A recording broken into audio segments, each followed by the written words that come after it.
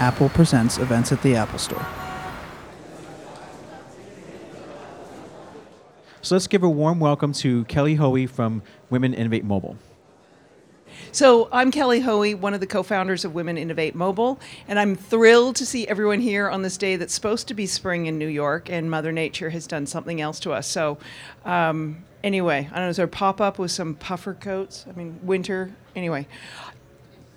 I'm going to introduce our panel. We're going to dive in on this. I want you to have your questions so we can make this as interactive and informative for all of you. So I'm going to start at the end with Ashley, Queen of Digital, Editor-in-Chief at Daily Candy, award-winning content director for women and teen networks at Hearst. Is there anything you haven't done? Yeah, there are a few things on my list. Okay, well, we'll get into those. So what's a strategist for social, web, email, mobile, video? Like, where is your interest in this physical world of pop-ups? Yeah, so I think that over the past few years, the lines between creator and consumer and curator have completely blurred.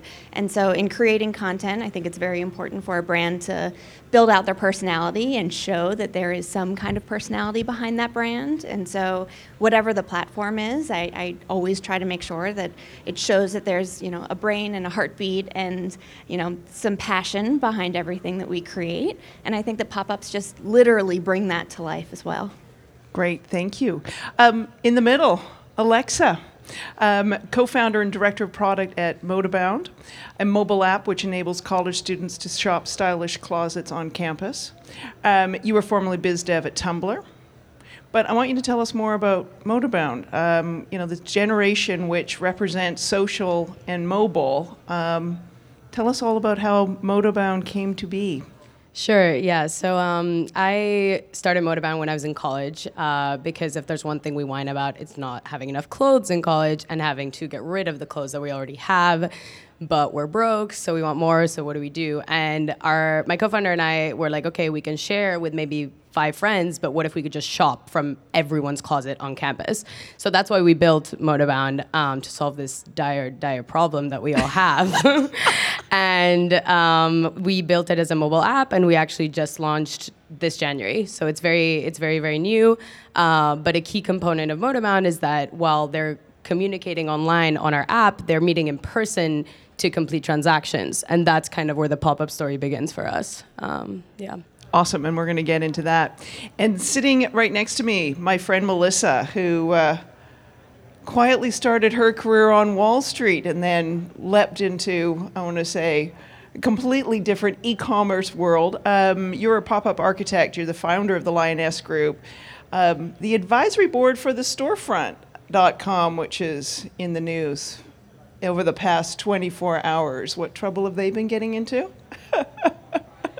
The Storefront just announced they raised their first Series A round of $7.3 million, so it was exciting this week. And for people who don't know what the Storefront.com does? They are an Airbnb for commercial real estate. So it's an online destination where you can easily find options for short-term real estate leases and license agreements. That's a nice Series A. You're also a guest blogger for Shopify, which, for people who don't know, that's technology that fuels a lot of e-commerce sites. And in 2009, when most of us were worried about the economy, you founded RS Pop with the Roger Smith Hotel. How'd you come up with that idea? So the RS Pop was our first venture into experimenting with pop-up stores, and it was an accident. I quit Wall Street to be famous actress. But I hated auditioning, so I created my own web series, and I happened to film the pilot of that with the son who owns the Roger Smith Hotel, and he said, "Melissa, we have these empty spaces. Do you want to experiment?" And I said, "Okay, sure. I'll walk into that situation." And I got paid in clothes. And it was exciting, and people loved the idea right away, and we started booking up the space month after month, and I said, okay, well, I need more spaces, and it went from there. Okay, that's part of the story I didn't know.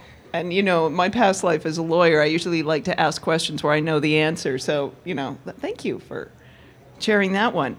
So, Melissa, you're sort of talking sort of accidentally about noticing pop-ups, but when did you, and I'm looking down at Ashley at the end with 14 years of the Daily Candy reporting on all things fun and fashion and food and trends, when did you start noticing pop-ups? I mean, the pop-ups aren't necessarily a new trend. I think there's just been an evolution of how brands are utilizing pop-up shops. You know, the Christmas store and the Halloween shop. I mean, their seasonality lend itself to doing pop-ups since decades back. But when we started doing it in '09, it was more of brands responding to the economy and not signing long-term leases, and a lot of emerging designers, launching their sites on Etsy and really wanting an opportunity to meet with a customer without signing a long-term lease. I think what we're seeing is that trend of why people are doing it continues to shift, and you're seeing now major brands do it, brands that have brick and mortar year round, and they're doing it more for marketing efforts, or they're doing it more to bridge that gap between touch and feel because there's something new that they're introducing, or they want to collect more data. So you're seeing a lot of the brands coming more of that mindset and technology catching up with it with innovative tools that people can use to understand their customers better. So they can target us. Ashley, your thoughts in terms Yeah. of watching these trends from both the perspective of the Daily Candy and Hearst and all these years, like, what's your thoughts? I think it's the evolution of literally a vendor or an artisan or craftsman wanting to get their goods out there. So I think it started at the festivals and the fairs with a table, and then graduated into having four walls around that table and a door leading into it, and a storefront. So I think that it's an interesting way to again build that personality into the brand and have that physical touch point with the consumer. If it's an online only vendor. I'm looking at you, Alexa. I saw that. You saw that sideways look. Okay, so you've done six Yes, pop-ups. we've done 6, yeah. Okay, so talk us through that. Yeah. So as I mentioned briefly, what's special about Modabound is that even though girls are listing items online, they're actually meeting offline to buy. And the reason we wanted to give them that option is because we noticed that even though this generation is online a lot, they still actually shop offline most of the time. So about 70% of girls between 18 and 25 research the things online but buy it offline. So we wanted to give them the option to do that. And when we saw that they were meeting up, we figured, why don't we just make this a bigger, funner process and have them have our sellers host their own on-campus pop-up shops. So we reached out to sellers on Modabound and we asked them, hey, want to get 2 more, maybe 3 more other sellers just like you together, whether it be in a dorm or a lounge or anything like that, because luckily they're in college, they have access to these spaces, and want to just buy and sell multiple items at the same time. So then we started hosting these. So we've had 6, and they're relatively small because they're on campus. So maybe the turnout is about 30 to 40 girls. But 20% of stuff gets sold. And what we care about is that not only are we kind of growing on campus because of it, because it just gives us more users, but it gets them more engaged and kind of back to that brand thing we talked about getting them to feel and touch the brand that you're offering them. That's what we're doing. Kind of we're bringing Modabound literally physically to them, and that's very useful for us. So yeah. That's great. That's great. Melissa, thoughts? Ashley, thoughts on No, this sort of I mean, there's unconventional, when you think about... there's definitely categories that it can sell easier online. So a woman's more likely to buy an accessory online, or a brand where she already knows the fit and is reordering the newest color. She knows how that jean fits. But if it's a emerging designer, if it's apparel where fit matters, yes, women like to feel it and try it on in person, and then the conversion rates are higher. I think when you think about consumer patterns and the way that people are buying experiences more than anything, more than actual products. I think pop-ups specifically bring that point of relevance. Again, the personality, I'll say it numerous times, but the relevance and the personality to a brand from a hyper-local perspective, if they are broad and national, and then to a live perspective if they are online. So let's stick with the experience. Melissa, you did a very interesting pop-up earlier this year with Daisy Chain, Marc Jacobs, and the purchase price was social currency. Can you talk about that? Because it was an experience store. Yeah, the tweet shop, you paid with a tweet, literally. So My kind of currency. So what I think was really great for the brand was it made it much more as an approachable brand. I think it was great that they did it during Fashion Week, where people are coming into New York City wanting to be part of that bigger conversation, and they allowed people to do that. You know, you didn't have to be an A-list celebrity or a major blogger to go in and experience the brand. You didn't even have to have money. You didn't even have to have a lot of followers. You just literally had to participate in the conversation. So that was really smart for them. They got thousands of posts with the hashtag, and if you showed the tweet counter, the picture that you posted, you got a free product. And if you had a really interesting image that we walked around the store and selected people throughout the day, and you got a handbag or you got a higher priced item, and it didn't matter how many followers you had, it was just that you participated. So that was really strong for them. And you know, at the end, they get great data on what people are saying about them, who's influential for their brand, maybe people they didn't think of in the past, and what kind of word sentiment is being put out there, you know, associated with their brand. So it's great information for them later. Clearly, I didn't post an interesting enough picture. You did a fabulous job. I know I tweeted, but I didn't get anything other than the free sample. So, okay, I'll know for next time. I'm going to try harder on this. Thoughts, I want to say, Ashley, you know, in terms of pop-ups you have attended, walked into, where it's the experience that is something that you have felt has been unique or different? Yeah, can I talk about the Daily Candy pop-up? Please talk about the Daily Candy, because Okay. there you are, Daily Candy. We know this, they get this great email of where to, you know, fabulous things for fashion and food and what's hot and what trends are. And in December, you did a pop-up. Yeah, so it was a huge building, 3 floors, and Daily Candy is national, but it is also a local brand. And so the editors came together and curated their favorite craftsmen and artisans and vendors that we've written about across all of our cities and pulled them into one place. And so it really was, it's called the Daily Candy Bazaar, and it was a celebration of the brand. And so I think that your participation point was so key, because we enabled our readers to obviously participate in the vendors that we'd written about that year and that we were celebrating online, but we also enabled the readers to participate with Daily Candy as a brand. Our editors were there. We did talks like these every few hours with our vendors and with some demonstrations here and there. And so it really was a celebration of the people we wrote about, the world we live in, and the world that we've curated for our readers. That's great. It's great. Melissa? And you know, if you think about you know, a driving force why people go to pop-up stores is the sense of urgency, but it's the sense of like that human connection. And you know, through the years of pop-up stores, we see a high correlation of success rate when it's the actual designer running the pop-up store versus, you know, just hiring a sales associate, because they get to meet the designer, they get to meet the person, you know, learn their passion, the story. They feel like that designer is their friend now, and that they want to support and be an evangelist for and share it on their social media channels. We've hooked Kelly a few times that way, coming to our pop-up stores, and we get her to shop and become friends with the designer. Yeah, Gail at NFP. I could kill you. Thank you. Exactly, but you look fabulous. But also, you know, we work with the brands a lot to make sure that that story is being told, and we also see that impact the success rate of the pop-up store when there's a clear story being told in the window that associates the lifestyle of the brand. So then the customer is feeling like they're walking into that story, and that they want that life to be their life, and they're more likely to shop it as well. You mean, you just thought it was easy to sell some stuff, but this is like far more complicated. And what was I reading today when I was doing research for the panel tonight? Oh, Buffalo Exchange, their 40th anniversary, celebrated with a traveling pop-up in a 1969 Airstream. I mean, at some point, I mean, have you, looking at you, Melissa, there's times when people have said they've got ideas and you're like, really? Really? In terms of the experience, or you think it's, you know, we're just seeing the sort of the tipping point of what people want to do with this, I want to say, genre of shopping?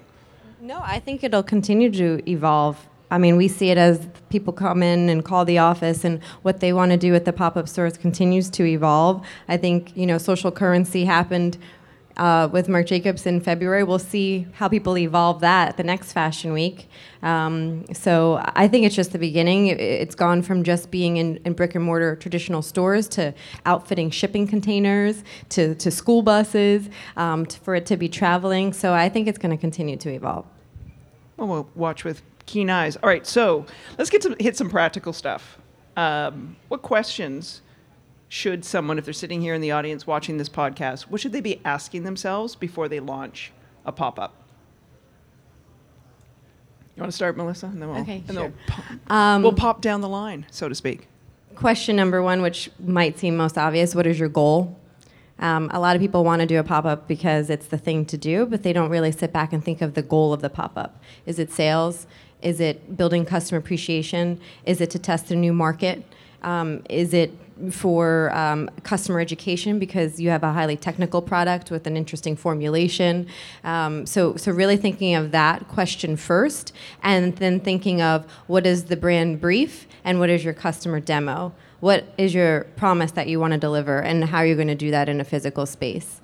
So that's what I would start with. And then once you have those questions figured out, then you can start thinking through budget, location, decor, but all of it should serve the purpose of the goal that you've created from step one.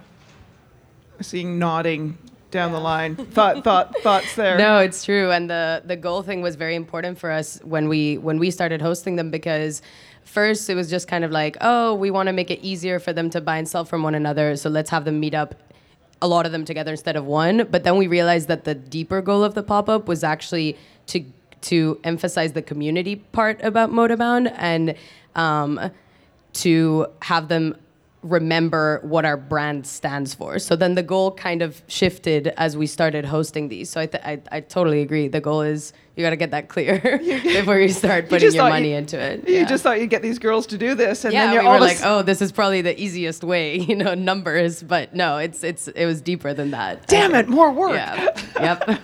But it's been fruitful, so that's good. That's great.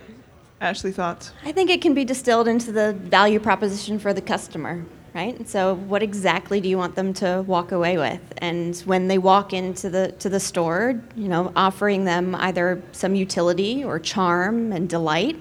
And when they walk out, making sure that they're glad that they walked in the first place.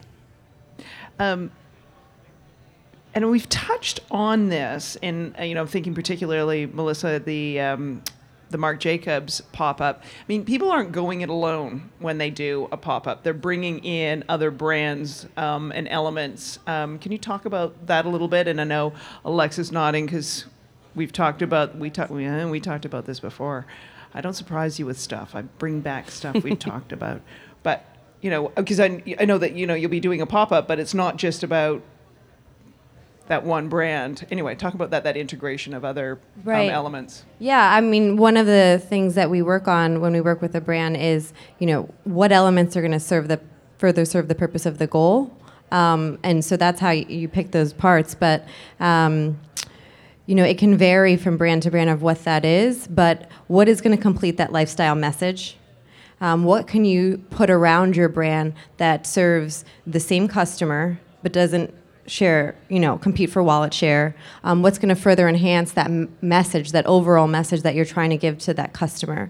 So for instance, we did the Jay Hilburn pop-up store. It was all about what does that man, what does he believe in? What does he love? What does he cherish? So instead of just serving wine, we brought in Bird Dog whiskey and bourbon. And instead of just serving a snack, we brought in energy-infused perky jerky, and which is really good stuff. Yeah, and so at the Marc Jacobs store there was a solar-powered coffee trike on a bike, and it was the first time it was ever unveiled. But it was all things that would appeal to that same customer, and then you also want to work with those brands to be sure they're not just showing up in your store, but you guys have a social media strategy together, and so that you're cross-promoting each other, and so you can leverage each other's following, and so that you can cross-promote each other, and that helps further leverage the amplification and the reach that you can have of your pop-up store.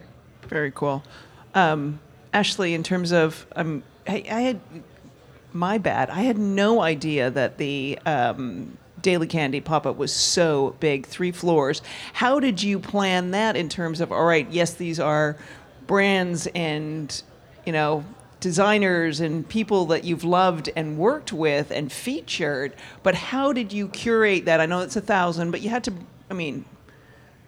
you've curated and highlighted thousands over the years. How did you choose and curate, and how did you kind of integrate that into a whole so that really represented, your brand? Yeah, it was a feat. It took the whole team to do, for sure.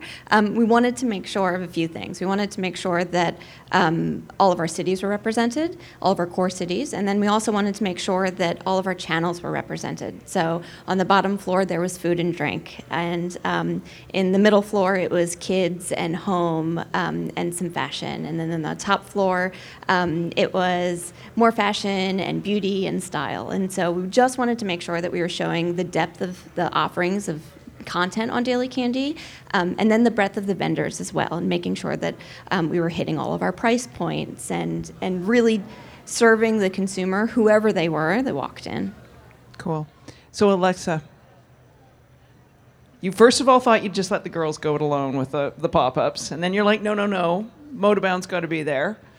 Yeah. Who else is joining this, I want to say, on-campus party? Yeah, so we first thought let them do it alone, but we had our brand ambassadors there. So that is still how the campus part works, and they do a fantastic job at kind of organizing it per campus, so we don't have to deal with it, basically.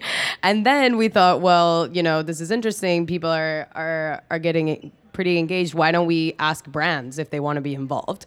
So we haven't done it yet, so we'll see what happens. But our next pop-up shop is happening on the 26th of April.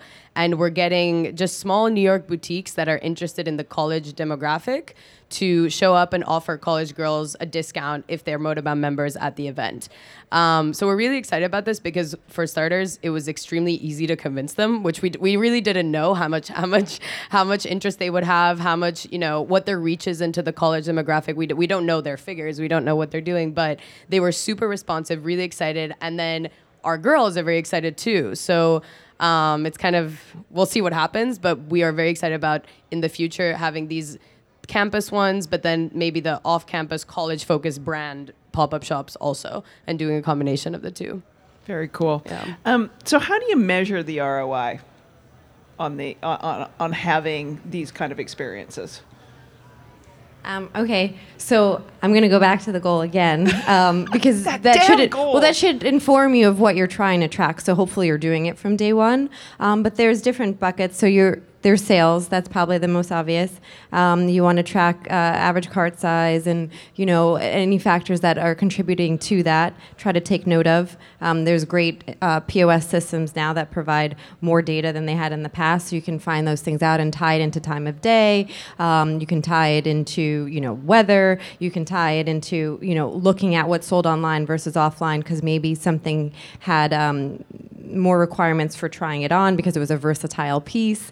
What colors are selling better, patterns that read better in person or offline. So knowing that information is going to be helpful. If you have a strong social media strategy, there's a lot of tools for you to track those analytics.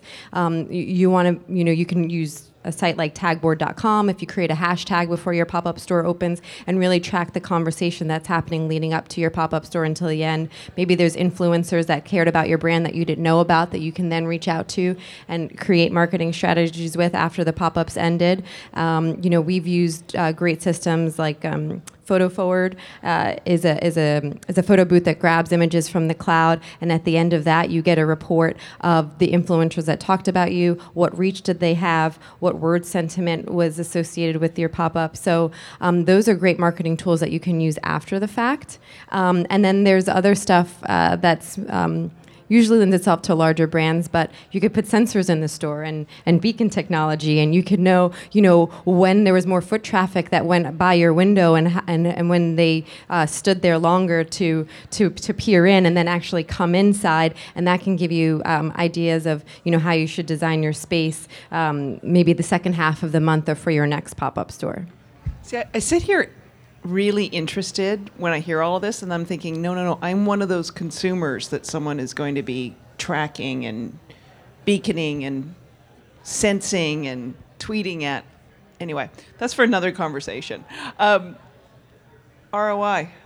Thoughts? I agree with everything that Melissa just said. I think that for the Daily Candy Pop-Up specifically, we measured two things. We measured vendor satisfaction because we asked these very small business owners to donate their time and to travel, some of them long distances, to be part of this. And they were selling their wares. But, for a small business owner to take 3 days out of their world, it's a commitment. And so looking at vendor satisfaction and then looking at customer satisfaction, reader satisfaction, we did that just through the social footprint that we left kind of in the sand after Daily Candy Bazaar closed up. The hashtags that were used and the retweets and the check-ins and every other kind of social beacon that we were able to measure.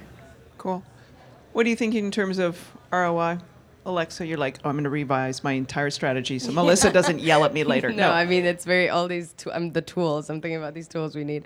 So because, we just started all of this and really the focus for us is to get users and that they stay. That's really, and we see the pop-up shops as a way to do that versus, for example, selling more items. Like we're not at that point yet. Really what we track is signups and retention during pre, during, and post pop-up shops. Like that's what really they do for us right now. So clear goal, clear Yeah. measurement tool. Yeah. Fabulous. Keep it easy.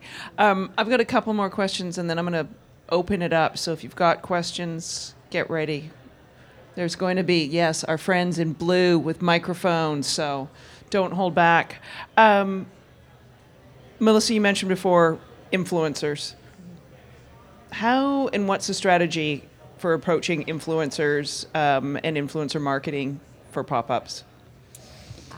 Or do you have some best practice tips, ideas? Yeah, this is tricky, and I'm sure Ashley can chime in on this after me. But it really depends at the stage of your brand, right? So for larger brands, they probably have PR companies, and you can hire, reach out to agencies like Social Collective and stuff, and who specializes in representing influencers. If you're a newer brand, you can use guerrilla tactics and see who's out there, see who's already following you. Has anybody been already been commenting on your social tools, or maybe a brand that's similar to yours?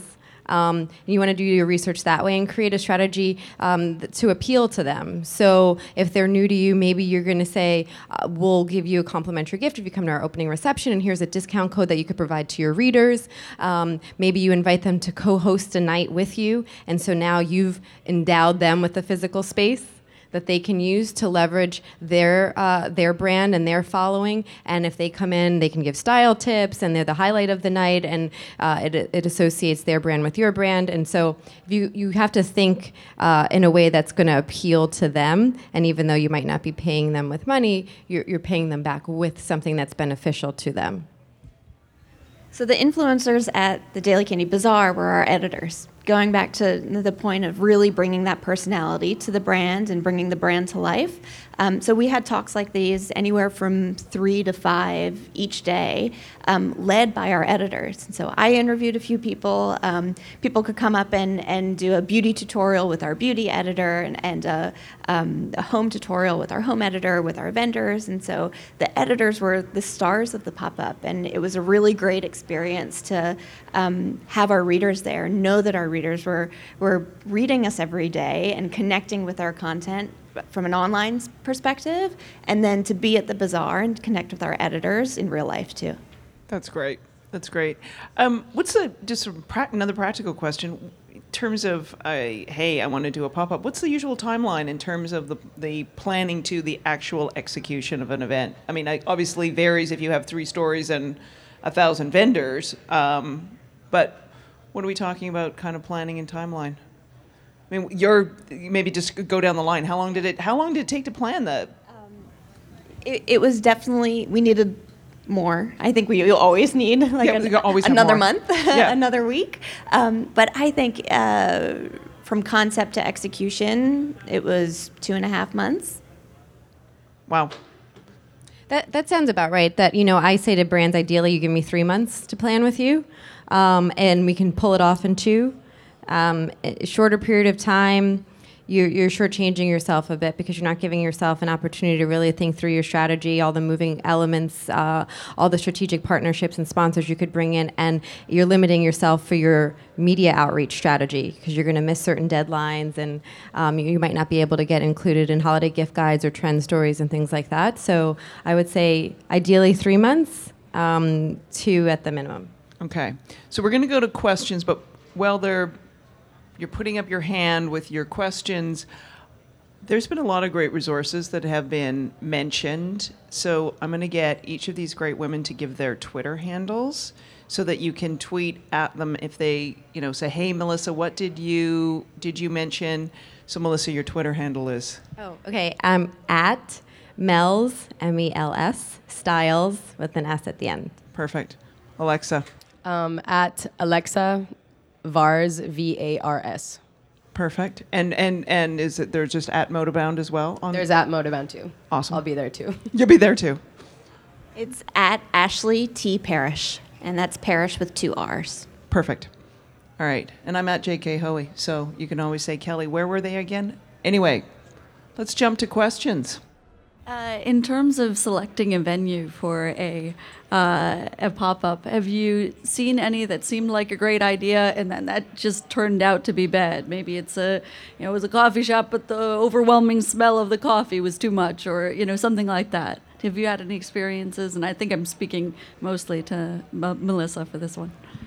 I can't say like I've seen disasters happen, but I would say that I think that there are certain neighborhoods, especially in Manhattan, that have like a sexiness to them that everybody thinks that that's just where there should be. So everybody wants to be in Soho, tends to be much more expensive. But if you don't go back to thinking of the goals of your pop-up, it could be the trendiest neighborhood, but maybe not the most beneficial for you, because your key customer isn't naturally there. So you're closing before they can get downtown from out of work, or they can't get there on weekends. So really think through like where your key customer is naturally, and that's most helpful in the beginning because for them to get to you. I've also seen people take on larger spaces than are necessary. They think that more is more, and sometimes it's not. So that's been challenges, and then it's really hard to create that like warm lifestyle experience in that space because they overshot. And so those are 2 things to keep in mind when planning out a location. I mean, one of the things you're doing this summer, what is it, a pop-in? What was it? What is it you're doing this summer? So we have a partnership in the Hamptons this summer, and that's more of a pop-in, which is also a trend. So I think the definition of pop-ups definitely expanded. So you have people doing full store pop-ups, part of store pop-ups, which is a pop-in or a store-in-store. They're doing a pop-up shelf in a store. So isn't that just a display? I'm sorry. So people love the word. It's trendy. But I would say my biggest tip in any of those situations, just think of your brand. Make sure what you're affiliating your brand with is on brand, because in the long run, it's not going to be beneficial for your brand if not, because now you've changed the affiliation that the customer is going to have with your brand message. Cool. I guess to keep it simple, pop-ups versus co-ops, where several independent designers, collaborate. What are your views on that? Thoughts?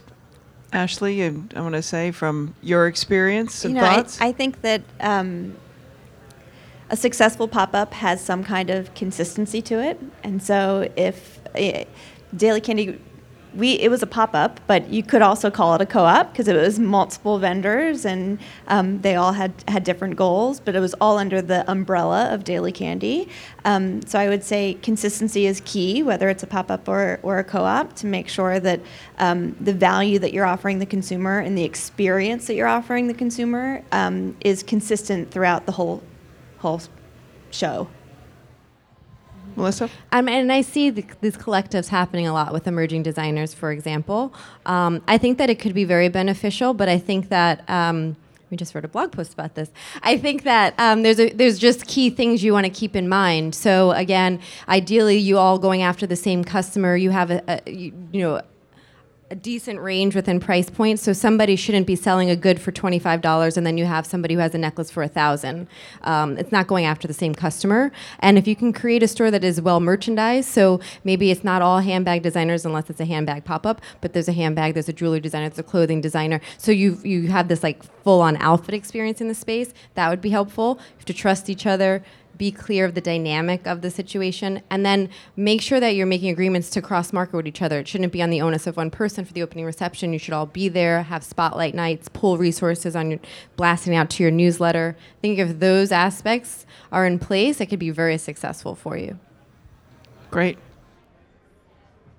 Hi, guys. I'm just curious, could it be virtual or digital or mobile? Does it have to be physical? Because all these rules, it seems, could apply to anything. You can curate it, you can create an experience, you can partner with other brands.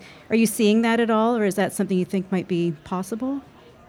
We definitely see mobile pop-ups. Absolutely. You just need a permit. But mobile in terms of moving as opposed to mobile in terms of... as of moving, go where your customer is. So, or do you mean on a phone?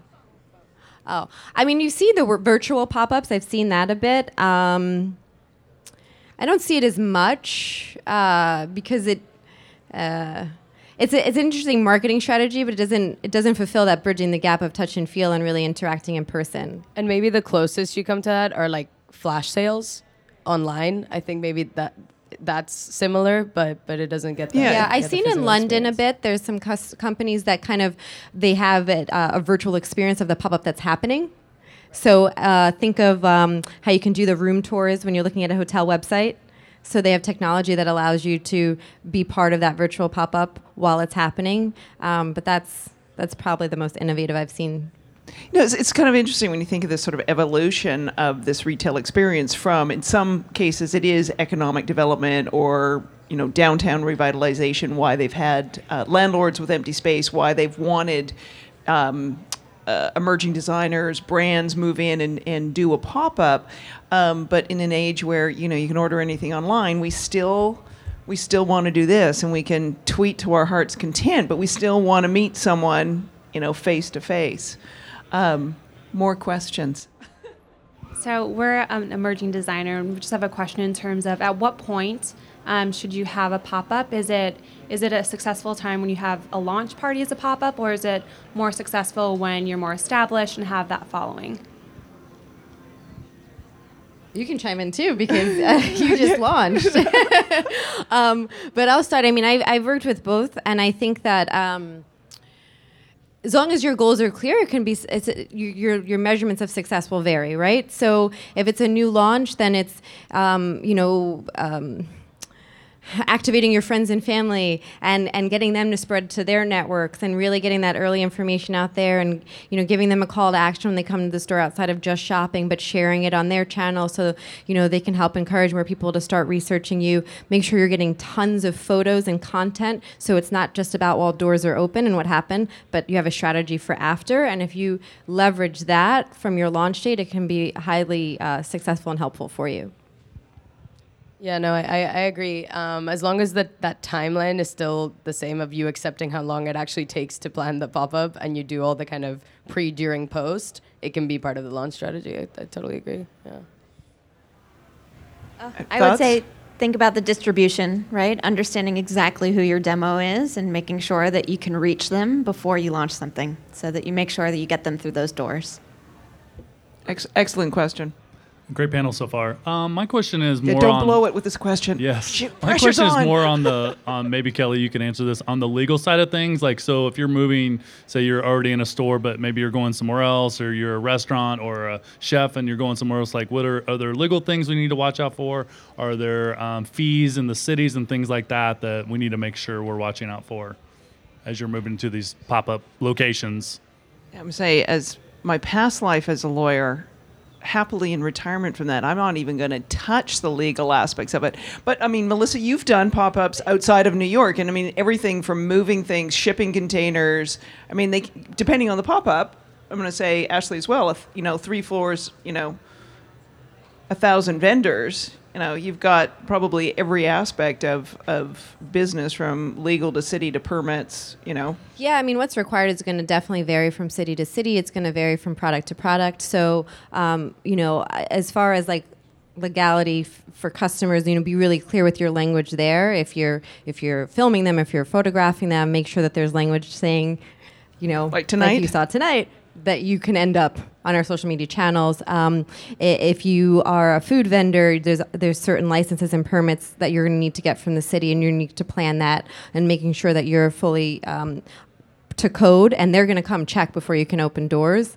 When you do rent a space, it's very easy to look up online what their occupancy limits are. If you need to get a temporary place of assembly, you're going to have to go downtown and get that. They're not expensive, but that's why also pre-planning a few months in advance is going to give you the opportunity to do that. Have a really clear return policy on the doors, like the return is until this is open. If you have it out there in writing and documented, you've communicated that, then you have yourself covered. But what's going to be needed from permits and licensing stuff is going to vary. Some venues already have a liquor license. Some are going to require you to get it. You can do that under a caterer that you bring into the space. So, who thought it was so complicated? But it is. All right. This has been absolutely terrific. I want to thank our friends at Apple once again for having us here and having us here tonight. And I hope we've answered your questions on pop-ups. If we haven't, find us online, tweet at us. We will answer them. And stay warm on this spring night, New York, and have a good evening.